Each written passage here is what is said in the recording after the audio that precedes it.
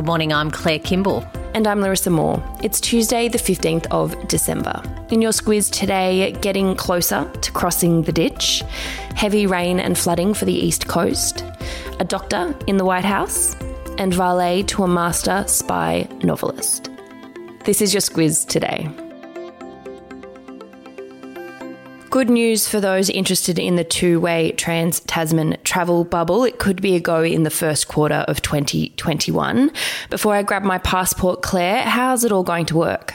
Pretty much what it means is that we could go to New Zealand and not have to quarantine on arrival and come home and not quarantine. Same with Kiwis. They can come here and get home again without that quarantine fuss. And of course, what Jacinda Ardern, the New Zealand Prime Minister, said yesterday in opening up the possibility that that could happen, she said that New Zealanders desperately need a break. And I think there's plenty of Aussies who do too.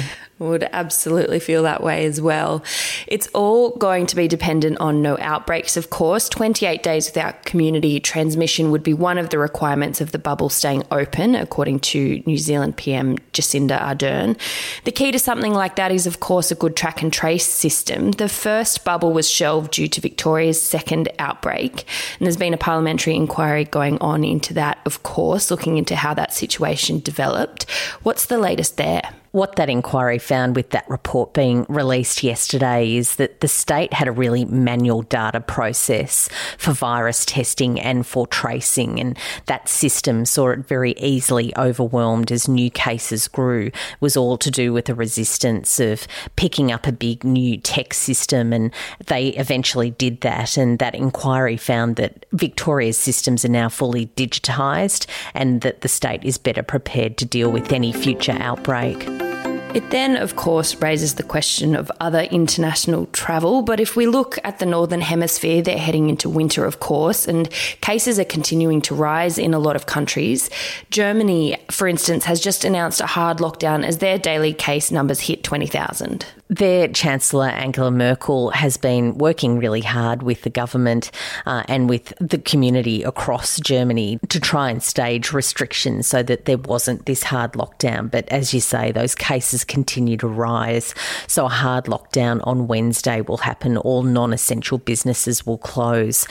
They have put arrangements in place so that small family groups can get together on Christmas Day and the couple of days before and after. But that lockdown will remain in place until the 10th of January. Also looking at its first lockdown is South Korea. It's had a lot of success during this pandemic in being one of the bigger nations that have been able to not go down that path of hard restrictions. And overnight we hear that London is one of several areas of England that's going to see harsher restrictions put in place this week. There's a new fast-spreading strain of the virus that's been detected there that is worrying officials.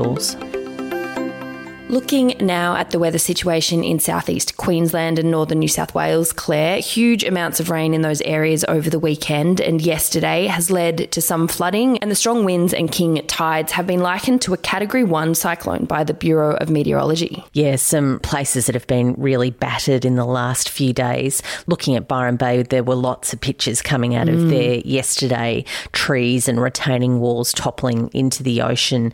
That coastline was pounded with 8-metre waves, so there's some worrying erosion there. The good news is conditions are set to ease today and early tomorrow. The weather system that's brought all this on is going to move south after heading inland.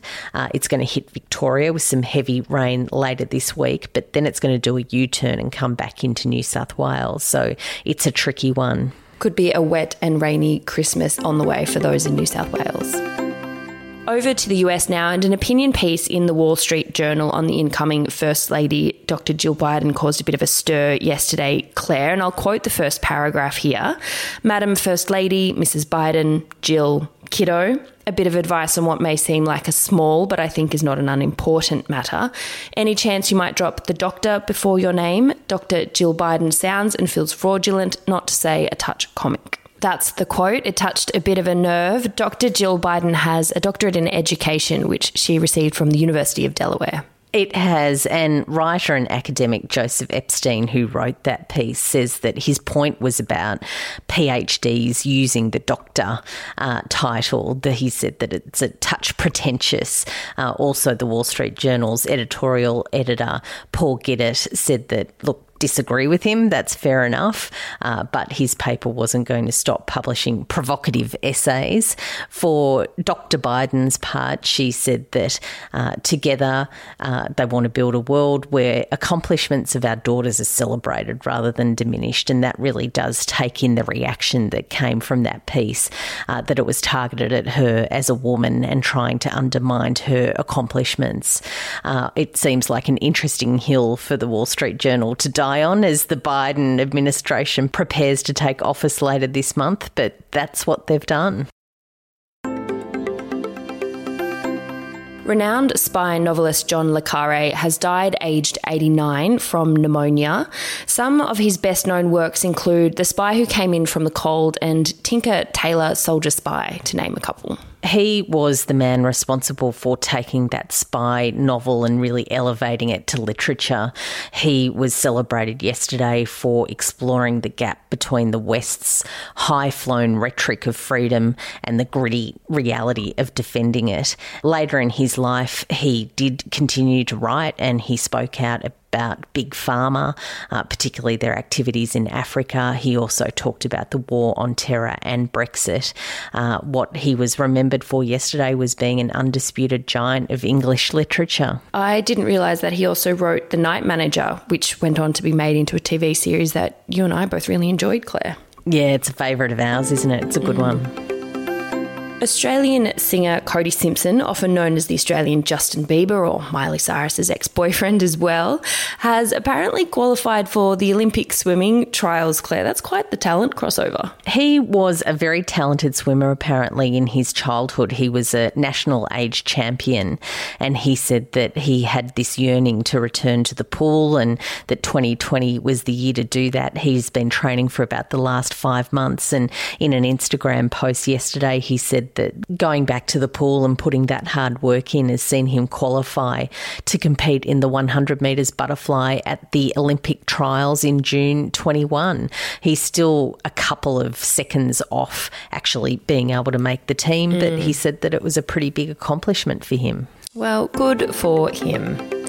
All right, speaking of singers and songwriters, each day the subject line of the Squiz Today email is a song lyric that relates to something in the news. We often talk about it, what it is in the podcast. What have you got for us today? I've gone for a lyric from a Taylor Swift song from her Folklore album, which of course was released this year, and the lyric is "Don't Call Me Kid." Oh, one for the Wall Street Journal opinion writer. You can call her doctor though. Dr. Jill Biden.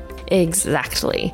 That's all from us today. Don't forget to jump into your Squiz Today email to see what's under the Squizmas tree today. Plenty of presents left to be unwrapped before the end of the week.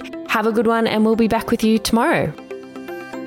The Squiz is a free weekday email and podcast. We're your shortcut to being informed. Sign up at thesquiz.com.au. A message now from our podcast partner, Hubble.